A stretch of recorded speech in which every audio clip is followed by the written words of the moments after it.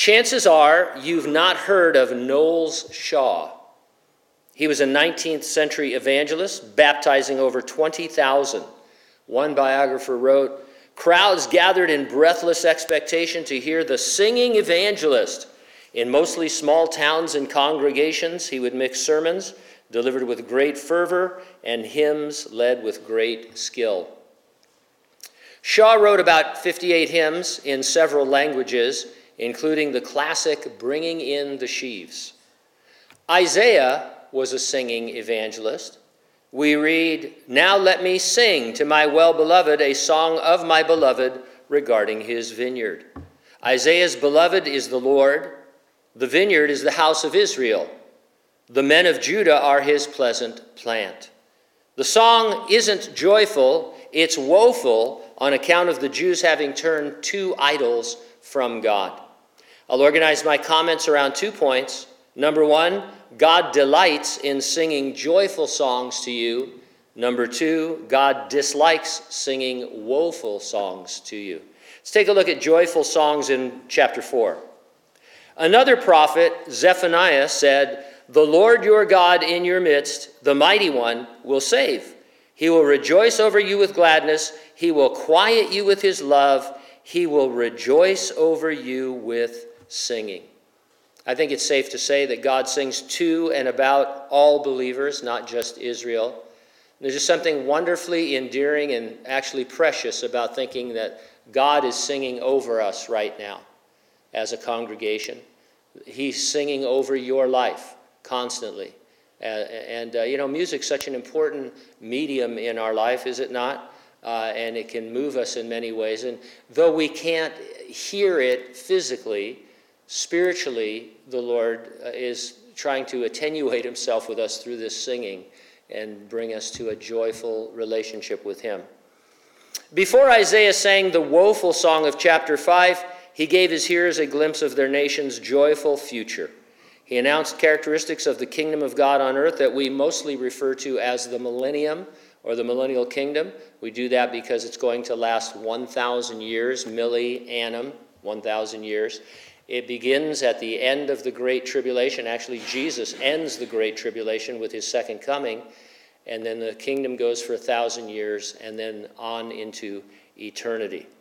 A remnant of Jews will be left in Jerusalem, the Lord having washed away the filth of the daughters of Zion and purged the blood of Jerusalem from her midst by the spirit of judgment and by the spirit of burning. And so what he's talking about here looks beyond their captivity in Babylon to the time of the Great Tribulation, when they would be finally wonderfully cleansed and receive Jesus as their Savior. So beginning in verse 2, "In that day the branch of the Lord shall be beautiful and glorious, and the fruit of the earth shall be excellent and appealing for those of Israel who have escaped." We meet the branch of the Lord. Isaiah will explain the title more fully, saying in chapter 11, "There shall come forth a rod out of the stem of Jesse, and a branch shall grow out of his roots." The branch is a person then who descends from the line of Jesse, the father of King David. And in the Revelation, Jesus affirms, "I am the root and the offspring of David." And so he is the branch that was sent and planted, as it were, that will bring forth the world's fruit. And so it's Jesus who's going to make the world fruitful again. "The fruit of the earth shall be excellent and appealing during his 1,000-year reign over the nations. The curse inflicted upon the earth as a result of Adam's sin will be lifted, at least in part." Isaiah records a lot of this. We'll see it as we go. But for example, in chapter 35, he says that the earth will break forth in abundance and desert places will produce rich vegetation. And so the earth will be restored by the Lord and bring fruit in that time. In verse 3, "And it shall come to pass that he who is left in Zion and remains in Jerusalem will be called holy, everyone who is recorded among the living in Jerusalem." God always has a remnant. In the tribulation, we read in some of the other prophets that 2/3 of the Jews on the earth at that time will be killed, but 1/3 will survive and they will thrive. And they will, it says here, be holy, meaning saved. "So when the Lord has washed away the filth of the daughters of Zion," verse 4, "and purged the blood of Jerusalem from her midst by the spirit of judgment and by the spirit of burning." Now that's a reserved, almost poetic description of the judgments of the Great Tribulation period that will bring the Jews to salvation. There are a handful of names for the Great Tribulation: the day of the Lord, the day of the vengeance of God, the 70th week of Daniel, the time of the end, the great day of his wrath, the hour of his judgment, the end of the world, the indignation, the time of trouble as never before. One name which ought to be more prominent is often unknown or unused by Christians. Jeremiah wrote, and he said, "Behold, the days are coming, says the Lord, that I will bring back from captivity my people Israel and Judah. That day is great, there is none like it." And so he's not talking about coming back from Babylon, he's talking about coming back from the Great Tribulation, because it'll be a time of trouble like no other. And then he says this: "It is the time of Jacob's trouble, but he shall be saved out of it." The purpose of the Great Tribulation is for God to renew his dealings with the nation of Israel, finish bringing them to himself so that he can fulfill his promises to them. Now, obviously, there will be Gentiles on the earth and all during the Great Tribulation, and the inhabitants of the earth will all be affected by it. But in terms of a purpose, it is about the nation of Israel. And we always say here, very important, God has a plan for the ethnic descendants of Abraham that we call Israel, or the Jews. And he has a separate plan, a different plan for the believers of the church age, whether they are Jew or Gentile. You cannot understand Bible prophecy if you confuse Israel with the church. It won't make any sense. And so the Great Tribulation is not the time of the church's trouble. It is the time of Jacob's trouble, when the church has been removed and Jacob or Israel will be dealt with. Verse 5, "Then the Lord will create above every dwelling place of Mount Zion and above her assemblies a cloud and smoke by day and the shining of a flame of fire by night. For over all the glory there will be a covering. There will be a tabernacle for shade in the daytime from the heat, for a place of refuge, and for a shelter from storm and rain." Now, you can't help but think of the exodus of Israel from Egypt reading these verses. Israel was protected and guided on their journey through the wilderness by a pillar of cloud by day and a pillar of fire by night. That type in Exodus will become reality in the millennium, in that God will dwell among his people and he will fulfill every promise he made to Abraham's descendants. There was a Seinfeld in which Elaine's date asked her to shut up because his song came on the radio, Desperado. "Since God sings over you," okay, now we don't know what he's singing, but what do you might, as a meditation, as a thoughtfulness, looking on your Christian life right now, what do you think God would be singing? What would at least be the themes that he would bring out? Would it be more like a funeral dirge, or would it be, something celebratory? It's just an interesting thought process. Now, as we get into chapter 5, we'll see that God dislikes singing woeful songs to you. We don't know how often Isaiah sang his prophecies. I'd like to think he did it a lot. Because as I said a minute ago, music is a powerful media, right? We enjoy music. It moves us, we say. Some Christians disdain modern choruses, but many of them are straight out of the Bible. And they're beautiful. If they're not out of the Bible, they're inspired by it. I have a hard time memorizing anything, but I can remember Christian choruses. And so if I was stranded on the proverbial desert island, I could still sing. And most of those, come from the Bible. I can't help it. I really do have a bad memory. I've never been able to memorize Scripture very well. My friend, Pastor John Mayer, who comes here and shares music on Wednesday nights once or twice a month, we'll get to talking about our messages on Sunday. He said, 2 weeks ago when you were in such and such, you said this. I go, really? Yeah, he goes, what was the name of that message? I said, I don't know. But it's written down somewhere. I mean, and, people think I'm joking, but I barely remember your name. But anyway, yeah, it's tough. You remember that ad long ago? This is your brain on drugs? What can I say? I'm not happy about it. It's just a reality. If you want me to talk to your children, I will. Or you can just bring them in on a Sunday and say, this is what happens if you do drugs, So there's always that. I know we don't have time to talk about this, but never mind. Verse 1 of chapter 5. Now let me sing to my well-beloved a song of my beloved regarding his vineyard. My well-beloved has a vineyard on a very fruitful hill. He dug it up and cleared out its stones and planted it with the choicest vine. He built a tower in its midst, and he also made a winepress in it. The first time someone described something to me as turnkey, I was stumped. It is used of a product or of a service that is 100% ready to go out of the box, you might say. There's nothing you have to do. You just, if it's, you buy a new car, you just get in and drive. They give you the key, you turn the key. Of course, you don't do that anymore. You push a stupid button. But you turn the key and you're on your way. Our initial, Judah was planted in a 100% ready vineyard. There was nothing for them to do except enjoy the Lord and bear fruit. It wasn't like when you buy a home, you buy these new tract homes and it's a big deal if they give you a front lawn. But then the backyard is all full of contractor junk, and stuff, and you had to put in your own backyard. Not turnkey. And so, but this vineyard was turnkey. The only thing that they were expected to do was enjoy the Lord and bear fruit. Fruit is not produced by effort. Comes naturally, or in this case supernaturally, by abiding in the vine. And so this is a great, great metaphor of what God had done for his people. Now, our initial reaction sometimes to the vineyard metaphor is to think that it's up to us to procure the land and then figure out how to clear it of obstacles and build a tower.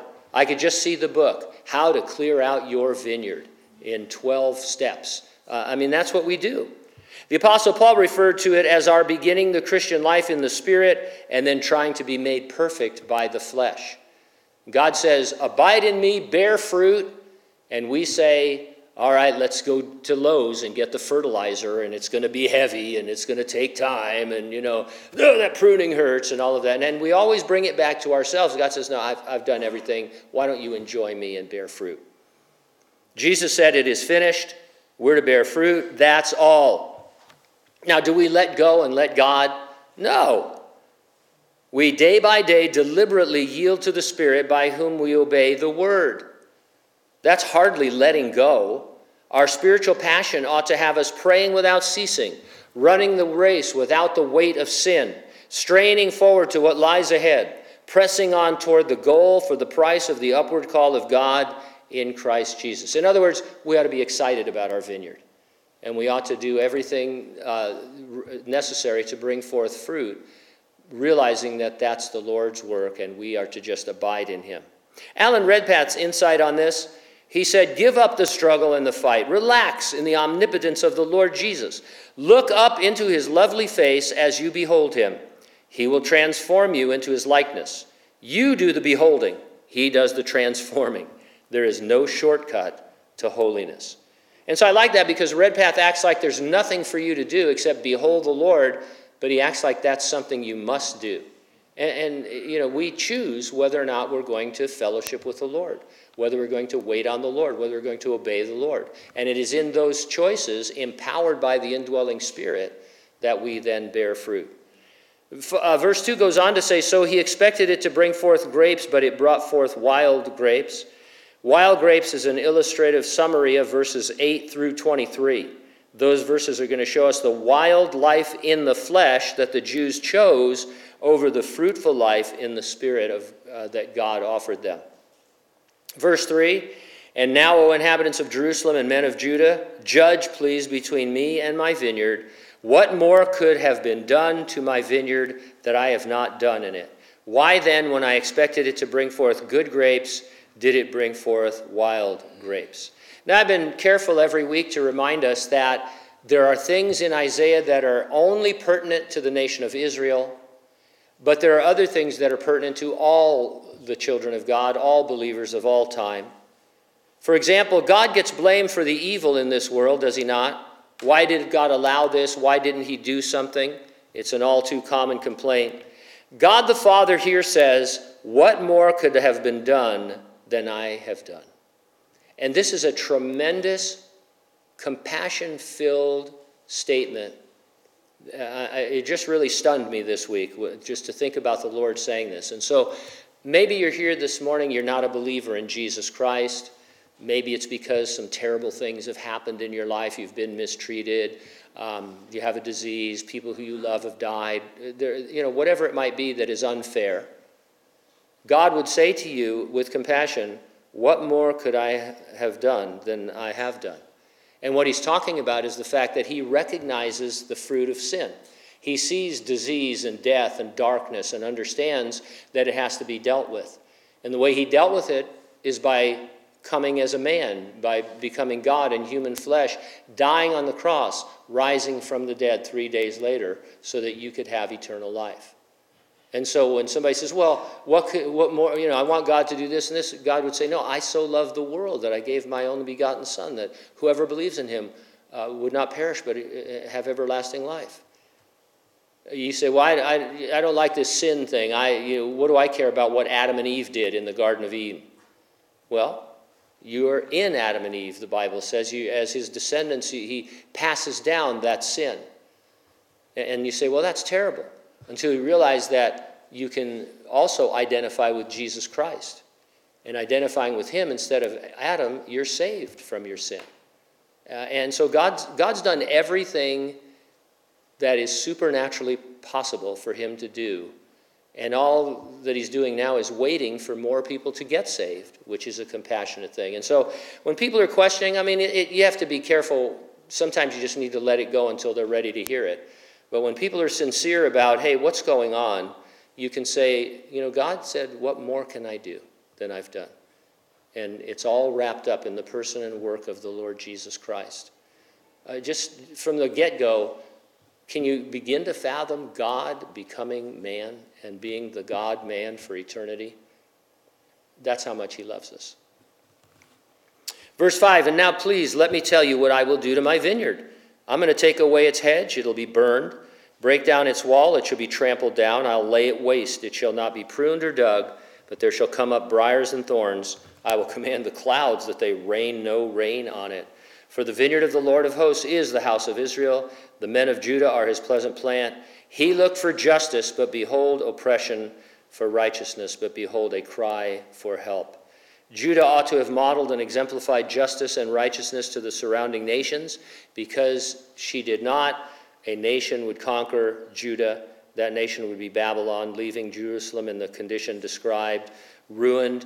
And God said, even I am going to join in and not bring any rain. And so, a lot of times people, they want to deal with God and think, well, God would never do this. And Judah was counting on God not allowing them to be destroyed because the temple was in Jerusalem. And God says, I am going to wipe out my vineyard because of your injustice. We mostly think of our one-on-one relationship with the Lord, but we must also think of our nation's relationship to the Lord. And so now we enter into the woes, a series of 6 woes, more than in any other chapter of the Bible. And as I said, Isaiah is sort of prophecy's manna woe, you might say. He just always pronouncing woes on the Jews. And so verse 8, woe to those who join house to house. They add field to field. There is no place where they may dwell alone in the midst of the land. In my hearing, the Lord of hosts said, truly many houses shall be desolate, great and beautiful ones without inhabitant. 10 acres of vineyard shall yield 1 bath, and a homer of seed shall yield 1 ephah. So the wealthier, more prosperous Jews would take advantage of the misfortune of others. Trouble and tragedy can bring out the best, can it not? We saw that a little bit after 9/11, the best of America pulling together and all. But it can also bring out the worst in people, as you see whenever there's a toilet paper shortage. And people are going to murder each other over toilet paper. Verse 11, woe to those who rise early in the morning, that they may follow intoxicating drink, who continue till midnight, till wine inflames them. The harp and the strings, the tambourine and flute, and the wine are in their feasts. This could be in almost any secular college, university handbook. and some Christian ones, describing student life on campus.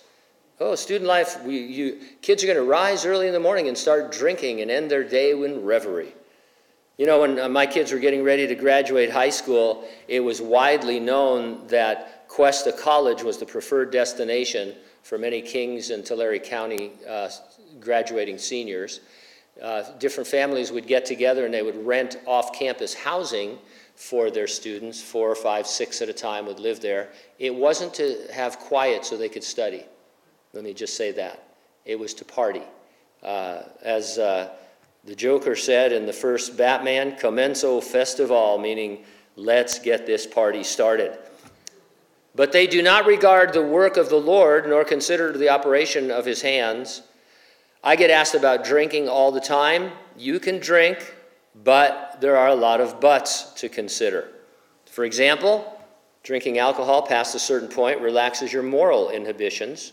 People say and do things they wouldn't normally do, things they shouldn't do. A believer ought to have a heightened sense of morality, remain spiritually awake, not the opposite. And so my approach to drinking is to say, hey, you know, I would like to say you can't drink, but I can't. So let's put it in perspective of how it can harm you. And so if you're a drinker, and being honest with yourself, if you drink and you think, yeah, I like to drink because it loosens my inhibitions and I can, you know, kind of not be as on guard as I am, you're headed in the wrong direction, brother or sister, and so just be careful. The Lord says, don't be drunk with wine, but be filled with the Spirit. And so that's the answer. And you always want to be awake and alert and alive to what the Lord is doing in your life. Verse 13, therefore my people have gone into captivity. They have no knowledge. Their honorable men are famished. Their multitude dried up with thirst. Instead of drunken feasting, they would experience hunger and thirst leading up to and during their 70 years of captivity in Babylon. In verse 13, in the New King James Version, if you eliminate the italicized words that are added by translators to make the sentence flow, it reads, because no knowledge. And when Paul talks about this in the New Testament, he says that people don't like to retain the knowledge of God. In other words, we want to push God away and not have to think about him. Whatever people say, when Christmas time comes around and they attack the manger scenes on public grounds or even on private grounds, part of it is because they don't want to retain God in their knowledge. Because when you see Joseph and Mary and the baby Jesus, it's a reminder that God came into this world to save sinners. And sinners don't like that, and so they want to ban that. They want to get rid of that. They say it's constitutional, but it's because they don't want to think about God. And because it's painful to think about God, and so they don't want to retain him in their knowledge. Verse 14, Sheol has enlarged itself, opened its mouth beyond measure. A lot of Jews were going to die, verses 14 and 15. Verse 16, but the Lord of hosts shall be exalted in judgment, and God who is holy shall be hallowed in righteousness. God is going to be known for righteousness and justice either by Judah's repentance or by her being disciplined. People say, well, this is going to look bad on God's reputation. God doesn't care about his reputation. He is going to be known as the God of justice and righteousness, whatever his people do. Verse 17, then the lambs shall feed in their pasture, and in the waste places of the fat ones strangers shall eat. The land would go to pasture for unattended flocks. Strangers would pillage the former large estates. Next, in verses 18 and 19, he talks about those who draw iniquity with cords. And what he's talking about is that it's a picture of somebody tying themselves to an ox cart that is loaded down and like an ox pulling it forward. That's how God sees the sin that they were involved in. And yet they said, let the Holy One draw near that we may know it. In other words, they were counting on him to keep his promises to Israel, even though they were far from him.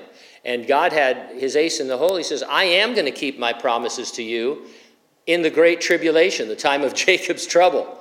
I'm not going to do it now, and you're going to Babylon. And so it's a very interesting touch and go here between the Lord and his people. Verse 20, woe to those who call evil good and good evil, who put darkness for light and light for darkness, who put bitter for sweet and sweet for bitter. Billy Graham said, we have changed our moral code to fit our behavior instead of changing our behavior to harmonize with our moral code. Nothing is firm today, he said. Things no longer need to make sense. That's the world we live in, right? Recently, a senator asked the Supreme Court nominee to define the word woman. She said, I can't. Congratulations, you're on the Supreme Court. Yeah, I mean, you know, what? Okay. We are legalizing just about everything that is biblically immoral. It's not just allowed or it's legalized. And so, you know, we're headed, as I keep saying, we're headed in the same direction that Judah was, and that is judgment. Woe to those who are wise in their own eyes and prudent in their own sight. In upcoming chapters, Judah will make alliances with other nations, trusting them over God. Do you have alliances with the world? Are you looking for help that the Lord has promised but from other sources? Do you reject the counsel of the Lord? You know, the Holy Spirit, who is God, is your comforter and counselor if you're a Christian. I don't know why you would come to me, let's say, and ask me a question if the Holy Spirit indwells you. Now, we talk to people, we love to talk to them, and there's room for advice and counsel and all, but it really should just be to put people's eyes back on the Lord and on the Word. Any kind of really great Christian counseling is just getting into God's Word. It's discipleship, right? And so, but generally speaking, you know, people say, oh, you guys, you know, you don't see the benefits of all these modern advances. All I'm saying is that God lives in you if you're a Christian, and he's a counselor. And so maybe you should talk to him, and maybe he'll tell you what to do. And, you know, as you're discipled at church and by other means, it all kind of comes together. Woe to men mighty at drinking wine, who are valiant for mixing intoxicating drink, who justify the wicked for a bribe and take away justice from the righteous man. Why do we care so much about who can drink the most, right? Drinking games, and I can drink you under the table. Okay, that sounds great. I've been there. You know what's under the table? Vomit. You know, it's like, how was last night? I puked all over myself. Let's go out tonight and do it again. But you know, I know what's going on. The leaders were mighty, valiant drunkards. It softened them up to accept bribes. The woes are now over, and Isaiah brings it home. Verse 24, therefore, as the fire devours the stubble and the flame consumes the chaff, so their root will be as rottenness, and their blossom will ascend like dust, because they have rejected the law of the Lord of hosts and despised the word of the Holy One of Israel. Therefore, the anger of the Lord is aroused against his people. He has stretched out his hand against them and stricken them. And the hills trembled, their carcasses were as refuge in the midst of the streets. For all this his anger is not turned away, but his hand is stretched out still. In the 6th century BC, Babylon would ruin Jerusalem. There would be corpses in the street and ruin everywhere. During the time of Jacob's trouble, Babylon will again target the Jews. You can read about a religious and a metropolitan Babylon in chapters 17 and 18 of the Revelation. Verse 26, he will lift a banner to the nations from the far, whistle to them from the end of the earth, and they shall come with speed swiftly. This is an interesting imagery. It's as if Israel has been protected and is almost hidden from other nations because of God's protection, like a cone of silence or like a Wakanda thing, where nobody knows they're there. And then God says, you know what I'm going to do? I'm going to put a banner over where you are, and I'm going to whistle to these other nations. What kind of whistle must God have? Huh? Have you thought about that? You ever get into a bad windstorm? I mean, where it's like that? God can, some of you guys can and gals can whistle pretty. I was going to let you do it, but I think it'd be irreverent, so quit thinking that. Verse 27 through 30, no one will be weary or stumble among them. No one will slumber or sleep, nor will the belt on their loins be loosed, nor the strap of their sandals broken. Their arrows will be sharp, their bows bent, their horses' hooves will seem like flint, wheels like a whirlwind. Their roaring will be like a lion. They will roar like young lions, roar and lay hold of their prey, carry it away safely, and no one will deliver. In that day they will roar against them like the roaring of the sea, and if one looks to the land, behold, darkness and sorrow, and the light is darkened by the clouds. I can't imagine anything worse than that, right? I mean, God says, all of a sudden, it's going to be like all of this at once. It's as if you stumbled upon a lion's den and they started roaring. Even at the zoo, when the lion roars, I want to leave. You know, I'm thinking somebody's going to leave that door unlocked and he's coming for me. I've seen the ghost in the darkness. I know what happens. But anyway, this final dirge has the feel of Boromir's classic description of Mordor in the Fellowship of the Ring, only it's worse. Remember the hit song, Don't Worry, Be Happy? Yeah, it's going to be in your mind all day now. Sorry about that.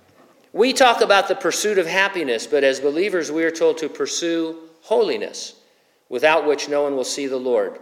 That's in Hebrews 12. The Apostle Peter wrote, but as he who called you is holy, you also be holy in everything, in your conduct, because it is written, be holy, for I am holy. Holy simply means to be set apart. When you were saved, Jesus set you apart from the world for himself. He transferred you from the kingdom of darkness into the kingdom of light. He gave you the gift of God the Holy Spirit to indwell you. The permanent gift of God the Holy Spirit to indwell you. Not just to come upon you or to lead you or guide you, but to be in you. Therefore, you are enabled to obey him, and you are empowered to serve him. By his grace, you can hear him singing with joy, in the sense that he leads, guides, directs, and all the other ministries that the Spirit has in your life. And so we are to pursue holiness. So we would sing, no woes, be holy. Let's pray.